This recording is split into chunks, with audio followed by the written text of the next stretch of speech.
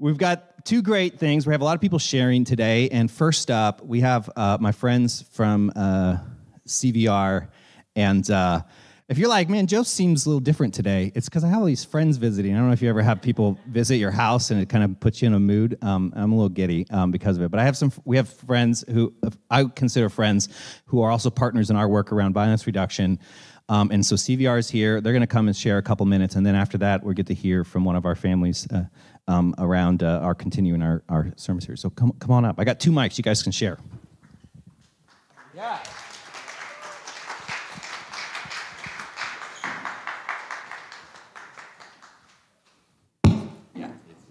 They'll get it.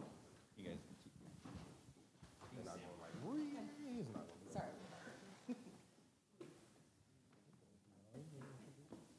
Good morning, everybody.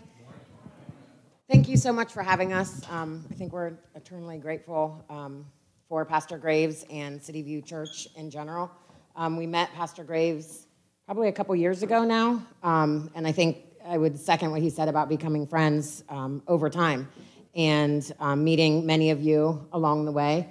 So a couple things I would just highlight is that we appreciate that everybody is working together as community. So that is what Columbus Violence Reduction really is about, is we have a whole community moral voice where we work together and strategize how to help the community be involved and feel involved and be a part of reducing violence within the city. So that is really a main part of what we do. So as it relates specifically to City View Church, we definitely appreciate the financial donations. I will say wholeheartedly that City View Church and the people that belong and are a part of stood up CVR financially as it relates to specific needs of our participants 100% of the way. And I get emotional even thinking about it because we're part of the city of Columbus, employment-wise, and obviously they've supported our efforts too. But the fact that the community came together from the very beginning to provide what we would call big, small needs, which you'll hear a little bit about in a second, but to individual participants that we're working with to reduce violence is amazing. And so we very much appreciate that partnership. That said, we also appreciate the ongoing work that the church does, and so we work with Pastor Graves on a pretty regular basis. He attends all the meetings. We make new meetings. We do different initiatives along the way. He's helping us with several different things, and so are many people within the church. And so even, someone else is going to talk about the Christmas event and the support for that, but providing presents to all of our participants and their children and families was amazing. And not just, again, financial, but the work behind the scenes and coming along that night and all of the day-to-day work that comes with it. So it's not just a financial thing. It's also an ongoing day-to-day being involved. And really, I think just community love and support is what we feel from City View, what we feel as a part of the community. And we are just super happy to be here. We wanted to be here to say thank you, but also just to be with you. So thank you for having us. I don't think I introduced myself. Should have started with that. I'm Molly. I'm the director of CVR. And this is some of our team. We have some other people that aren't here, but this is Sean, and he'll introduce himself, and they'll just have a little bit more specific information in their roles and how we've worked together with City View. But thank you for having us. We very much appreciate you.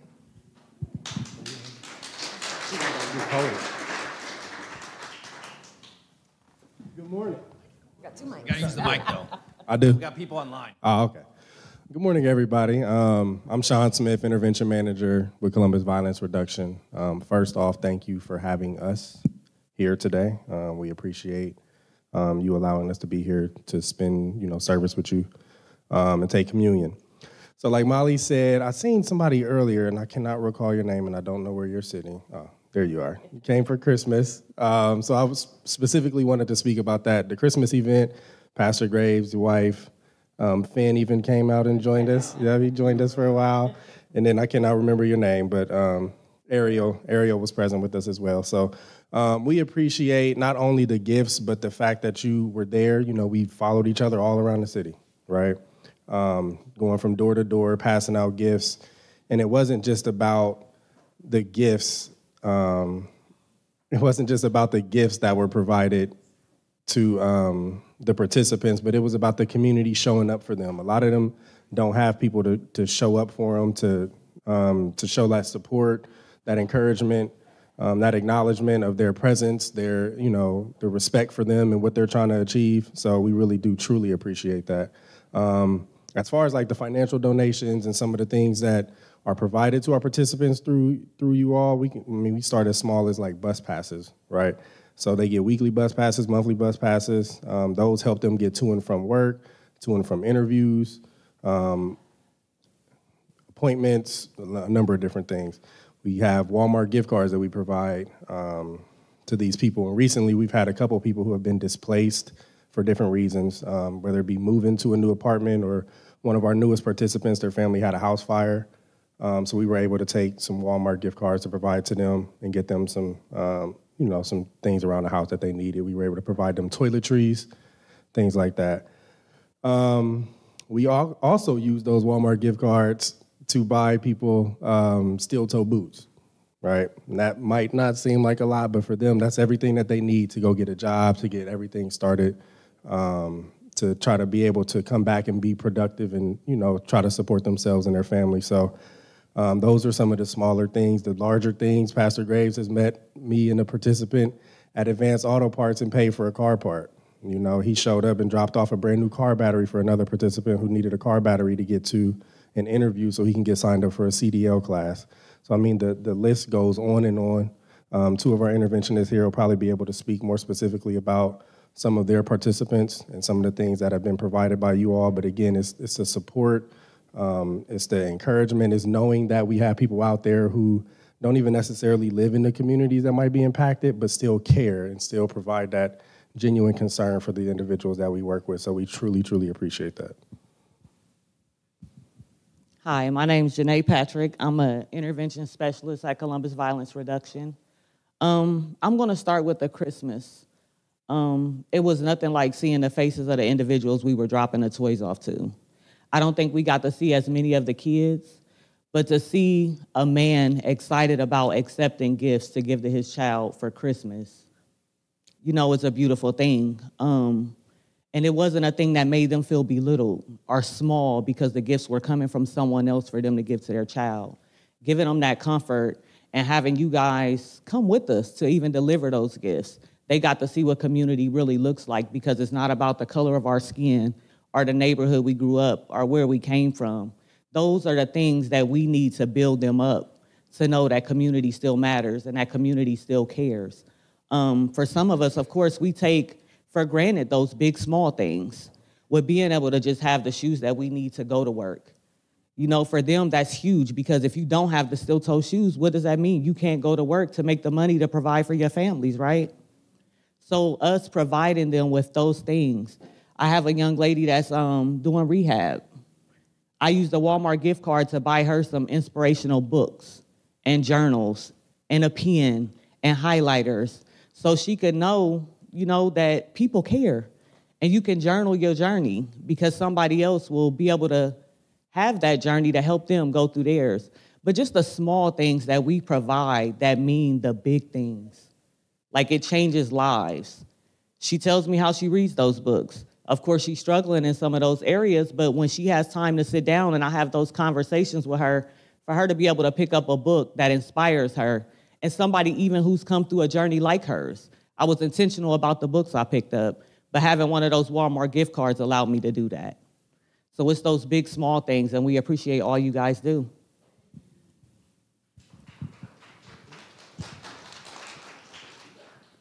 Good morning, everyone. I'm Nello Jennings. I'm also an intervention specialist with CVR. And just to touch on some of those big, small things, a lot of times it just helps provide the opportunity to also let these gentlemen or young ladies sustain what they want to do. So you could always want to go in and get a job, but without some of the stuff that you guys help provide, they wouldn't be able to sustain those opportunities. We had one gentleman who's kind of like one of the proudest participants in my eyes, just because he persevered with keeping his mindset and just like, I want to stay out the way, I want to get a job, went to multiple job interviews, didn't quite get hired, but then once he landed that opportunity, now he has to get those steel-toe boots to start. He also had tattoos on his face that might make somebody, wary of his presence being at that employment site. So that Walmart gift card also provided some makeup for him to cover those tattoos. And he was in a position where he had no pride in a way where it's like, hey, I'll cover that because I really want this opportunity. Since then, trying to get to the place where he's staying now, all the way out west, his job is out east, so those Lyft cards and those bus passes help him get there. So just with us being there to try to give him that little support is one thing, but to also have those means in between to really get there and to let him know that there's people with you and you can sustain this stuff if you really want it has been more than a blessing. And these guys always let us know all the time that they get how much they appreciate all we do for them. And a lot of that is because of the help that we receive from y'all as well. So just want to thank you.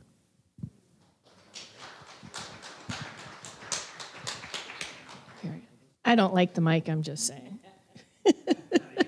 I know, I got you. So a couple things. Core values of CVR, there's about 6 of them. I don't know if I can remember all of them off the top of my head, but I'm going to try. First is to do no harm.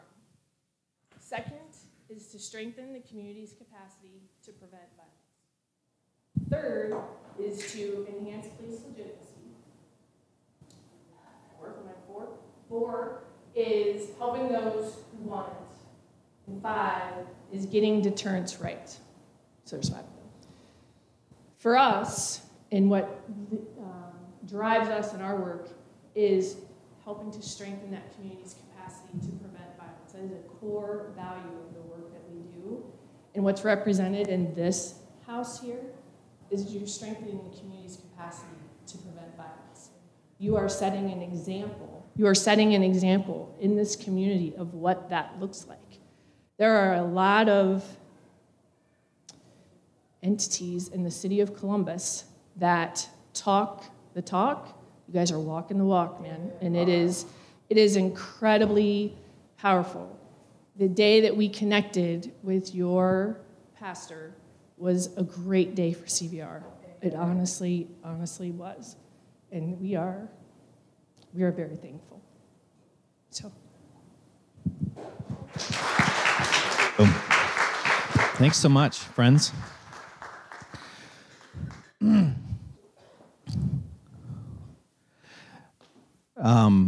Yeah, thanks. The hardest part in all of this, and me and Melissa from Mothers of Murdered Columbus Children have had this conversation, is, this is just what we believe in, and obviously people are really grateful, as you've heard today, but we don't do it for that, this is just, you don't have, they wanted to come and say thanks to you all, and now we can just move forward together, and we're in this together. We're not done with service. We've got more to hear. So that's great. And we're doing okay, Jesse. It'll be fine. That closing song might get pushed to next week, though, Dan, wherever you ended up. Yeah. But Jesse and Kelly are going to come and share. We're in a series right now on mental health, and we're talking about the struggle is real, and Jesse is a licensed social worker, helped kind of think through this series, and here you go. I got one for each of you, wherever you want it. And part of the conversation we had was spending some time talking about religious trauma, and the simple truth of the matter is many people in our community have been hurt by the church. If you've not been hurt by the church, be grateful, because the church is not perfect and people have had negative experiences. And so we thought that was an important part of our community's conversation around mental health. So go for it. Okay, so when I present and share about mental health and trauma in a range of spaces and communities, I always have 2 rules for myself. Number 1 is end on time, because nobody wants to be held late at a meeting. They want to go home and get places. So we're going to try to end on time, even though we had a lot. And it's really intimidating to follow such amazing people. I also just want to say real quick, if you were like, I really should sign up and learn more about community violence reduction. Also, when I speak, I usually give people a hard time if their phones are out or they're on their laptop or whatever. If you want to learn about their stuff and sign up for the undertripledigits.org, take your phone out and just do it right now. We won't be offended. So just get your phone out and sign up for it now, because this stuff is really, really good. So number 1, end on time, and number 2, I try not to cuss. Actually, I think it'd be okay if we cuss here more than in some of the other places when I'm presenting to foster parents or elementary school teachers, and I get really worked up, and I'm like, okay, but we'll try to keep that here too. you want to introduce us? I'm Kelly, and I'm here to keep us on track. So Jesse and I have been a part of your community here with our kids, Alayli and Evelyn, for a little under 2 years. So we're grateful for this space to kind of share a little bit of our hearts and thinking around where we are with mental health and how that is impacted by religious trauma, church experiences, and how that affects our parenting. So we'll share a little bit about that this morning briefly, very briefly. Yeah, so why share about religious trauma in a series about mental health? So when thinking about mental health, our lives, our relationships, for us, some of the biggest challenges to our mental health have been around church and faith.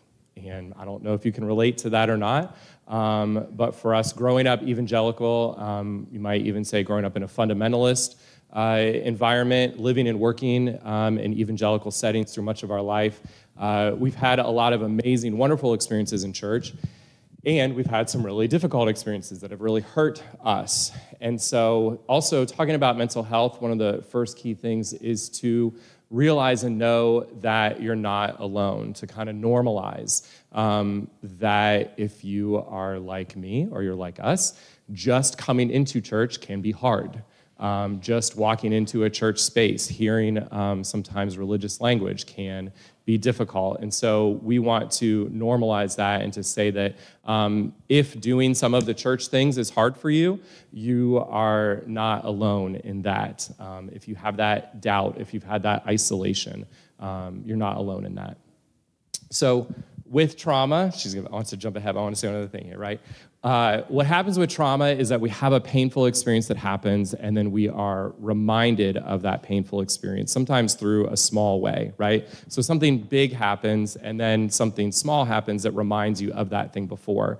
And so we kind of commonly call that, a trigger, or we call that being activated, having this trauma response. And so that trauma response, again, can happen in church, right? Like even this morning, even experiencing that, right? Thinking about, there are just images and words and sounds and phrases that can remind me of times in the past of that hurt.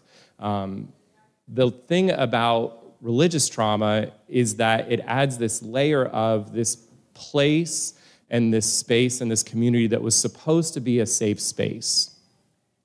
That's supposed to be where we come to find healing, connection, and community, results in isolation and pain and hurt. And then that kind of makes everything really mixed up and flips upside down. And so that's a little bit of what we've experienced. Kelly will say a little bit more about where we're going to go from there. Oftentimes we feel like if you are understanding or some of these words resonate with you, or even if they don't, I appreciated when Madeline shared about sometimes hearing what people are thinking or what they've done opens our eyes to perhaps be more sensitive to what's surrounding us, even if it's not fully related to you. And hopefully some of that will be helpful as we think about, we want to just share some simple concepts or maybe some phrases that have kind of helped us as we've moved forward in that, what that trauma is like, what we've learned about ourselves in spite of maybe what have been in the past. So. All right, so what is religious trauma? We'll try to kind of give you a little bit of a concept around it. As Joe mentioned, I'm a social worker, and so he spoke last week about adverse childhood experiences, or kind of childhood trauma, or trauma that adults were experiencing. And then around 2020, I heard about a training about adverse religious experiences. And I was sort of like, oh, well, that's interesting. That's a different way to think about that. So I participated in that training, and I learned about the definition of religious trauma. There's sort of a long one, and then I'll sort of summarize it again. The long one is physical, emotional, or psychological response to religious beliefs, practices, or structures that are experienced by an individual as overwhelming or disruptive, and it has a lasting adverse effect on a person's physical, mental, social, emotional, or spiritual well-being. That's the definition from the Religious Trauma Institute, which if you're curious about learning more, they're a great resource. I kind of summarize this up and shorten it by saying a negative, ongoing, overwhelming response to an experience that is associated with religion. So before I really kind of learned about this definition, I would have a lot of negative experiences in church. We have lived in Columbus for most of our lives, and partially because of some of our religious trauma, but for other reasons, going to college and coming back, we've been in several different churches, and there would be times where we would go to church together, and I would be having this physical, overwhelming response. I would be gripping the sides of the seat or the pew, or furiously, writing on a notebook, or, just leaving the service feeling just overwhelmed with all of this emotion and anger. And I didn't connect that it was because of previous experiences that I had. And I felt really disturbed. I felt this kind of overwhelming response. And then Kelly's looking at me like, what's going on? All we did was go to church. Like, why is it such a big deal to sing Amazing Grace? And I'm like, do you remember all of the other times when we sang Amazing, and where we did this? And do you remember what that meant? So I don't know if you want to say anything about what it's like to deal with me like that. That might also be a theme of this, is that you have to go through these experiences, and you have to go through a journey of mental health together with somebody. One of the things that's been impactful for me is looking back and realizing it's okay that we're not in that same space, and giving the opportunity for that frustration and confusion. And I maybe wasn't as far along in my deconstructive feel when those visiting churches started to happen. And I just thought, well, can we not just pick a church already? Could I find one that the music's not too loud, or this isn't too frustrating for my kid, or, but I just wasn't in that same space. And that's okay. Giving the time for that doesn't mean that my partner and I have to be fully matched up on that I can do some of that breathing and deep work to just let it settle and be. But I wasn't necessarily that patient in the moment. So looking back, that's my tip on that one for sure. Do you want to say anything about growing up at all, or just want to jump ahead a bit? Jump ahead. Mm-hmm. All right. Well, so suffice it to say, both of us grew up in evangelical settings. Going to church was really not an option. My dad is a conservative evangelical Lutheran pastor. We both went to private Christian high school. It's where we met. We went to private Christian college together. We worked in a Christian school together. We have, kind of lived in the evangelical community for quite a while. And so, doing church, and that, it becomes so weaved into your life that you sort of don't even realize how it's impacting you. And again, kind of thinking about what this trauma response can look like. And these are, we're kind of also just sort of sharing some of the funny, lighter stories, because we're not trying to call out or necessarily kind of put anyone on blast for anything that happened. But one of the times when I sort of realized, I have some things going on. We were celebrating Easter at my parents' house with my siblings and the cousins. So there were about 15 or 18 of us there. And it was during kind of the COVID years where we were doing all of our family gatherings outside. For whatever reason that year, my mom decided the perfect Easter meal was buffalo wings. Yeah, chicken wings. Chicken wings. That's what says Easter, chicken wings. So we had chicken wings, and so we were prepping all these chicken wings and the side dishes, and everyone brought all the food, and we were out on the back patio, and the kids are all playing, and it's kind of a hot day, and they get the food out, and they're setting it out, and the bugs are starting to come around, and finally everything's ready to go. We're ready to eat, and my dad comes out, and he says, okay, before we celebrate and have this meal together, let's read the Easter story.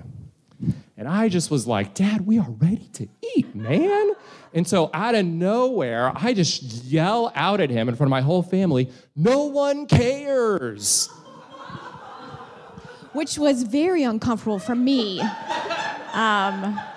I thought I was saying what all my siblings thought. No. But they looked at me like, shut up. Yeah, let's keep it rolling. No. But really, it was a moment where I was like, oh, I have some things to work through. Right? And I think maybe that's kind of one of the things we learned in our journey through religious trauma was when you have those responses that are confusing, when you find yourself going, why is this bothering me so much? Why am I having such a reaction? Why am I so worked up about this? It is likely that it is a response to something more underlying. And we learned a lot of that through a group that we're going to refer to a lot here called the Parenting After Religious Trauma, or PART group. So we're going to talk about this PART support group quite a bit. Kelly can So tell you as how we got moved there. through the pandemic, we joined this virtual group. Our girls were about 7 and 9, and this group was led by Cindy Wong Brandt. She's a forward-thinking. She wrote this book, Parenting Forward, and she opened the door to participate in this group for us, where we got to join with other parents who are thinking about this layer of, okay, I've got things I'm thinking about and doing, but what does that mean for my kids? And how do I interact and work with that? We didn't necessarily identify ourselves as having like religious trauma, as Jesse mentioned, but through that group, we kind of learned about some of those hurts that had impacted us. And we thought that perhaps we could share a little bit about some of the things we learned from them today. So it's not necessarily that religion is bad or traumatic. That's not the message that we're trying to take here. It's very much like relationships. There are healthy relationships and there are unhealthy relationships. In that same way, there are healthy religious experiences that are wonderful, and also there could be some unhealthy ones. So really that key is learning the signs of when you're in that unhealthy space and recognizing that in yourself. So here's some examples of some of those kind of like experiences that may be slightly unhealthy. Yeah, so we're going to kind of go through like 3 examples of what might be an unhealthy religious experience. And again, these are maybe kind of general so as not to call out specific things. And we'll offer a reframe for that, what it could look like instead. Yeah. So one is an unhealthy message is that you can't trust yourself and your own intuition because you are sinful. So this might be a message that you have heard a lot in some settings, is that your body is sinful, the flesh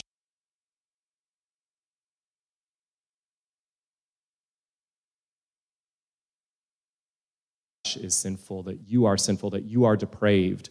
And when you again kind of grow up or spend a lot of time in church and you're told again and again and again, don't trust yourself, do what the church says. You can't be trusted, only do what your pastor says or what church leadership says. And so we can maybe develop either you kind of don't have any skill whatsoever to even know how to trust yourself or even kind of know what it is that I want or what's important or good for me, or you start to kind of second guess your intuition.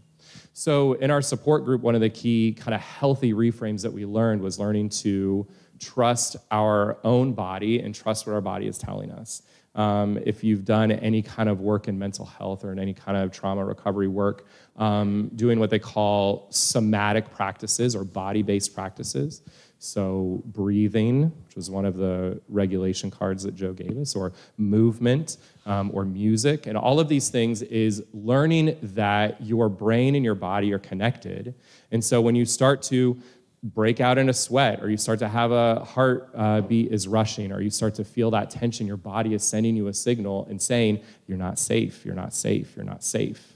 And again, it feels counterintuitive, it feels weird that you would not feel safe in church, which is supposed to be a safe place. But for many folks, particularly folks who we recognize we carry a lot of privilege, for folks who don't carry the same privilege that we do, that might be happening even more for them to be in that unsafe place. So I was kind of realizing that I would have these gut reactions, I would have this tension, this fight or flight would kick in. So the PART group really helped us to learn, breathe through it, look around your surroundings, just kind of get grounded. And so for me, even in church spaces, there are times where I will feel that reaction kicking in. And, in this space, I appreciate the windows. I spend a lot of time studying the windows, looking at kind of the images. I look at the ground. I pay attention to just my own body and my own hands to breathe through and feel grounded and remind myself that I'm safe. Joe's been kind of joking that emails don't equal bears. Emails aren't dangerous. Sometimes church feels dangerous. Sometimes, the benediction or a song or communion, and I have to remind myself I'm not in danger. I can keep myself safe, and learning to identify that response and know what that feels like. So that's one of the first things. The second thing, an unhealthy message could be to give everything you have to God. Again, think about like in relationships, there are messages in relationships where this isn't necessarily inherently a bad message, but when it can be weaponized or when it can be kind of abused or said to an extreme, it can be unhealthy. So sometimes in religious spaces, giving everything you have to God means do more, do more, do more. You always have to give more. You always have to commit to more. You always have to give more time. And it becomes all about the church setting. I'm so grateful for this community and how much it's growing. And we have to have a handout with all of the things that are going on every week. And I look at that list of things that are going on, and I'm like, I'm not doing enough. I need to sign up for more, but I don't have enough time. He'll do them all. Yeah, so there's this unrealistic expectation to do it all, to give everything, to give more, to give more, to give more. And there's rarely a message in church, although it does happen sometimes here, thanks to Joe for that, of saying, do less.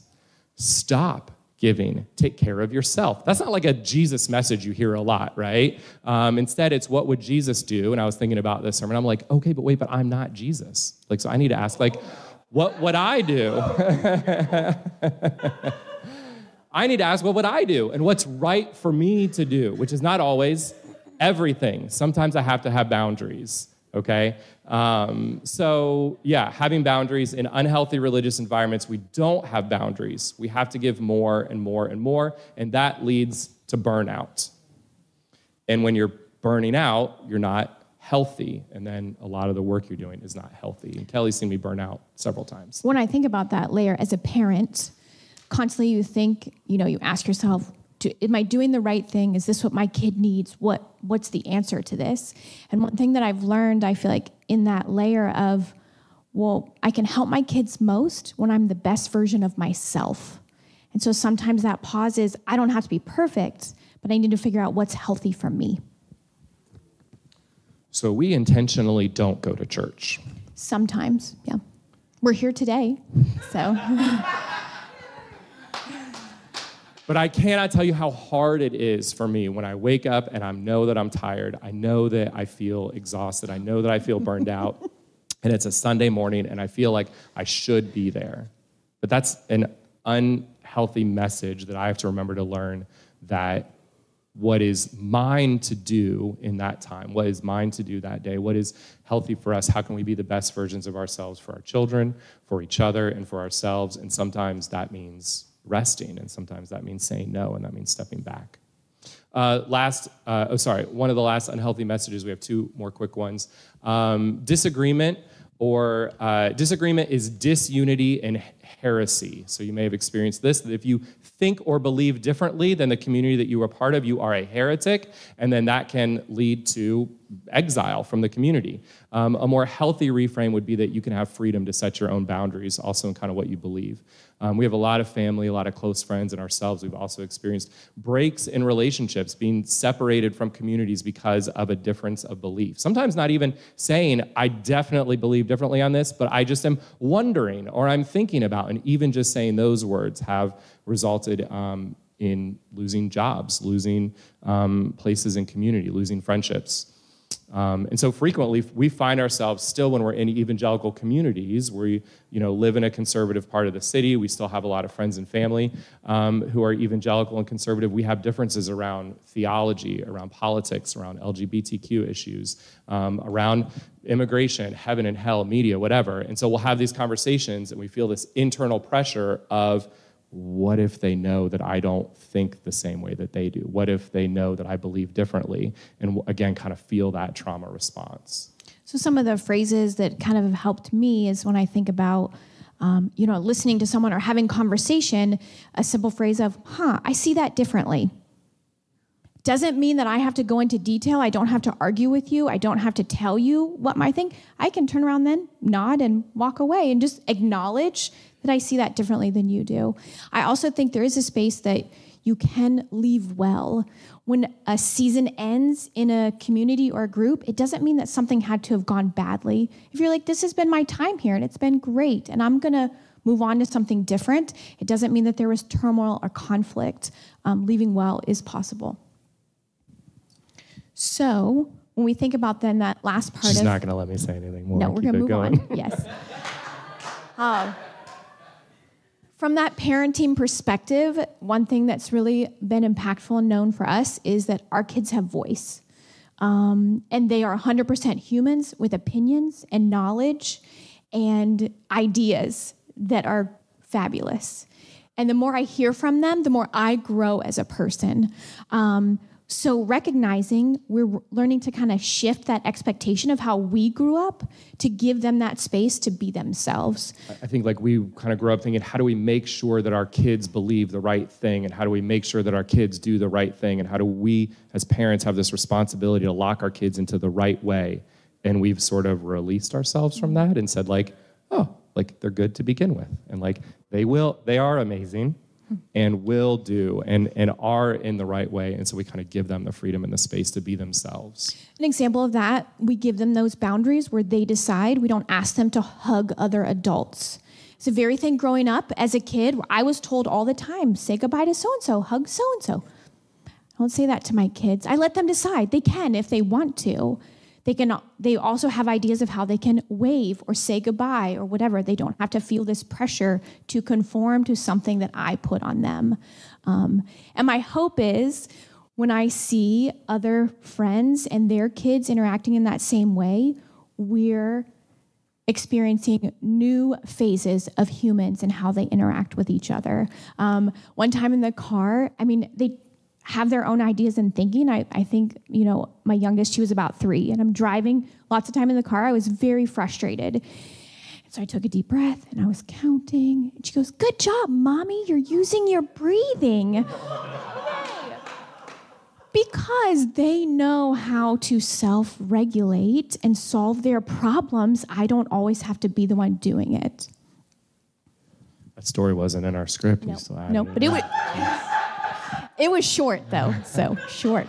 Short like you. Okay, this is our kind of final thoughts, and so just kind of one kind of final thing to land on, and we do appreciate the opportunity to share about this, and I think just in summary, just trying to give voice and recognition that as we're talking about mental health and the theme that the struggle is real, certainly the struggle with depression, with anxiety, with mental health challenges in life is there, and also the struggle with church is real, and the struggle with faith is real, and just giving voice to that again, there can sometimes be these unhealthy messages, and healthy, hopefully we can find some healthy spaces. So one very small phrase in scripture that I come back to frequently comes from Zechariah, and it just says, "Come back to the place of safety, all you prisoners of hope." And this idea of being a prisoner of hope has kind of captured me through a lot of my life.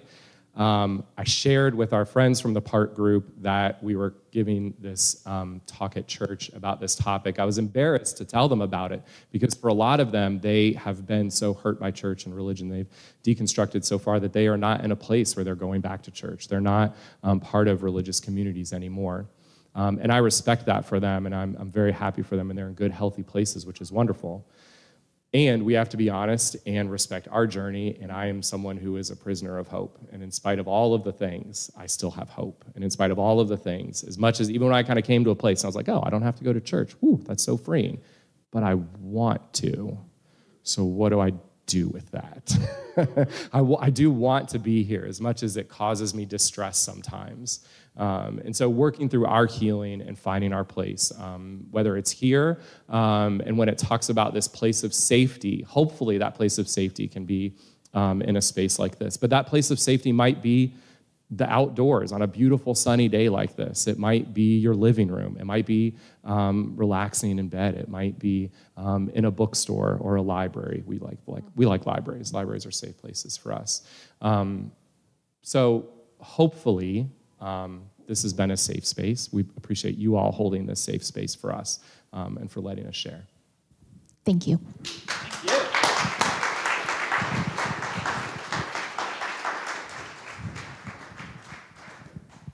What? This one. Yeah, sorry, James. Thank you so much. That was fantastic, and I really appreciate it. We are going to adjust because we have an 11 o'clock service we're going to get ready for. I do want to let you know that next door we have some donuts and coffee, and CVR's got a table set up. So in between the services, I encourage you, if you're able, to go over there and say hi and introduce yourself, hear some more stories. Great place to connect. There's also resources for the mental health talk. We'll make sure that ends up on our website when we post the conversation to our podcast. And I just leave you with this very simple blessing. I hope that you know that you are deeply loved by God and by us, that no matter what you've experienced or what you've done or what's been done to you, that you are a beautiful, beloved child of God, and that God wants you to feel safe more than God wants you to be at church. But hopefully you can feel safe at this church. So go in peace and know that you are loved. And I encourage you to come over here and chat, or you can chat downstairs, and then we're going to be getting ready very quickly for our 11 o'clock service as they start coming in. Thanks a bunch.